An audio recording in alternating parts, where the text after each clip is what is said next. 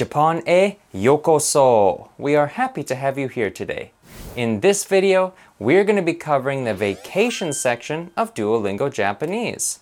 Now, upon beginning this section, I was quite surprised to discover that there was no tips. So I took some time to extract some important points from this section to learn along with you. So sit back, relax, as today we are going to be covering in great detail the following subjects: the kara particle, potential form and what that means, the de particle, and of course, some new vocabulary as we go. So let's kick things off by covering how the kara particle was used in this section. Now, in case you forgot, the kara particle basically just means from, such as to say I studied from 1 o'clock, I walked from the station, and so on. Now, to make sure that you fully understand how this particle works, I think it's time for a Nuki Uchi Tesu to, meaning pop quiz. See if you can answer the following question. I walked from school to home. Would you mind saying that again in Japanese, please? どこからですか? Ah, yes, of course. If your answer was 学校から家まで歩きました, then you are correct. As you can see, in this phrase, the kara particle is marking the location to show where we had walked from. 学校から, from school.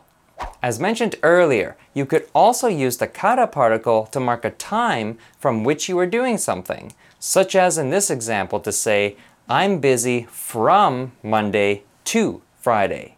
As you can see, we mark the time getsuyobi, Monday, with kara, meaning from Monday. Then we set our out point marked with made, meaning until. In this case, until Friday. Then state what happens throughout that time. In this case, isogashi desu, meaning I'm busy. Now, to go one step further with the kara particle, as used within this section of Duolingo, let's review how we can use the kara with the no particle. Now, remember how we can use the no particle to glue multiple nouns together to create a whole new noun? Whole new world. For example, boku no omiyage, meaning my souvenir. Boku meaning I for a man, and omiyage meaning souvenir. With no in between, rather than these two nouns being separated, my souvenir becomes one new single noun. However, at this point, you don't really know if this souvenir is my own that I got from someone or one that I am giving to someone. Confusing. In Japanese, to be more descriptive, you can also use more particles before the no particle. Allow me to explain. Kara plus no equals kara no. This now means from whatever subject is marked with the no particle, such as to say, boku kara no omiyage. Can you guess what this means? Yes, it means a souvenir from me, boku. To further reflect on this, you can also think of kara plus no as one particle to mean noun 2 is from noun 1, such as, this omiyage is from me. Or this guy. I hope that all made sense. In case you're still confused, let's ask Chisa a few more questions that hopefully will clear everything up.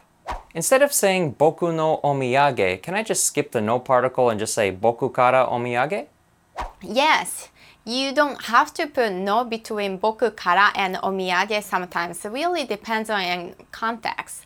Boku kara omiyage would work if you simply meant to say, this souvenir is from me with this sentence ender like boku kara omiyage desu.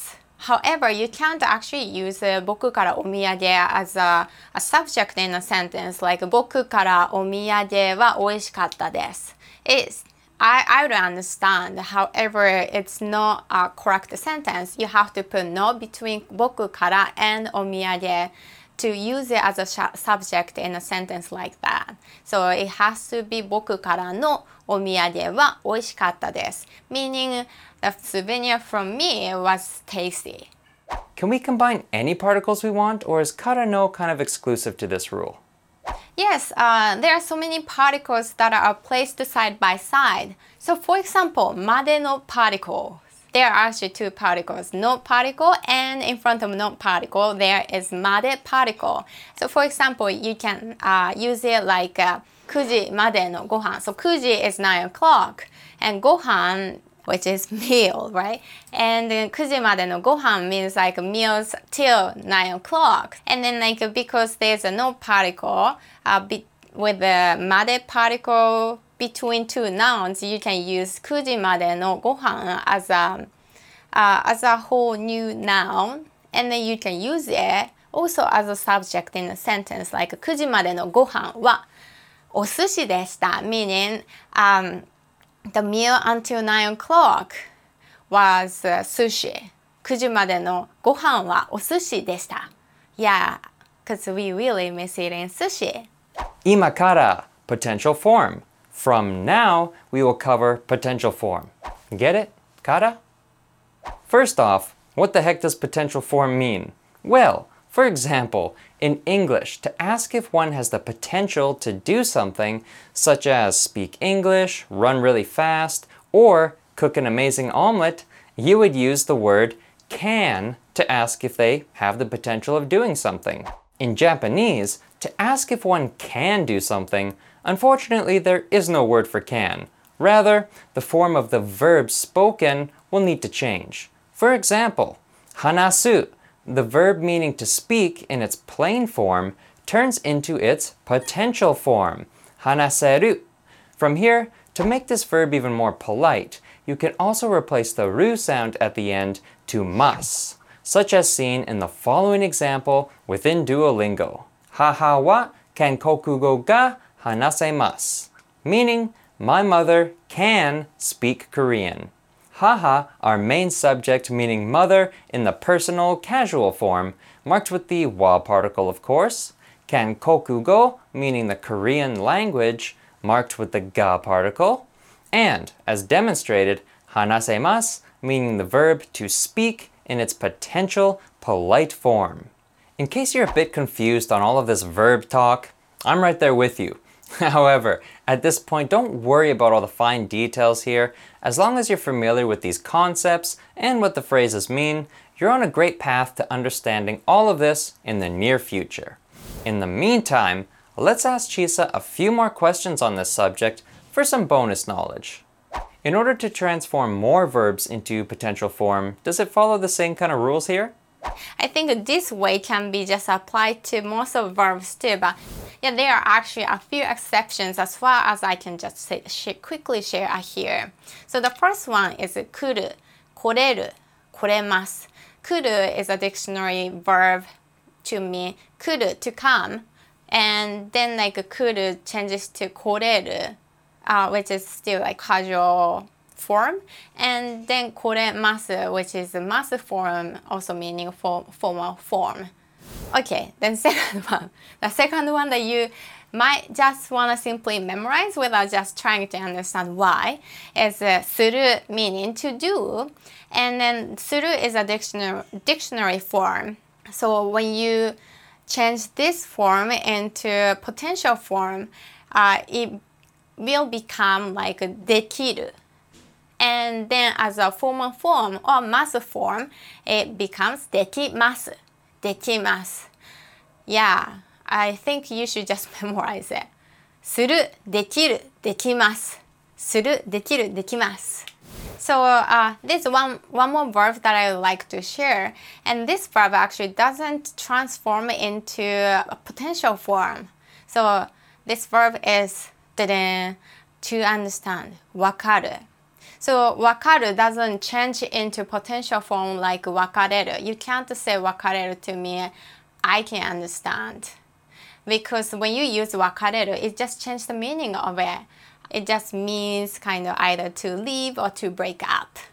Alright, I think I've had enough of verbs for one day. So let's get back to particles and take a look at how the de particle was used in this section to mark the method of an action. Tokidoki hitori de ryoko shimasu. I sometimes travel by myself. Tokidoki stating the frequency, meaning sometimes, and hitori meaning one person. When marked with the de particle, however, hitori now more closely means by one person or myself, becoming the method of how the following action is taken, which in this case is to travel. Ryoko shimasu. So technically speaking, this is saying I travel alone. Hitori de, by myself. Now in theory, this makes sense, but this is far different than how this phrase would be spoken in English. In English, we would just simply say, I travel alone, not I travel by one person. Now, this makes me wonder, does Japanese have a word for alone?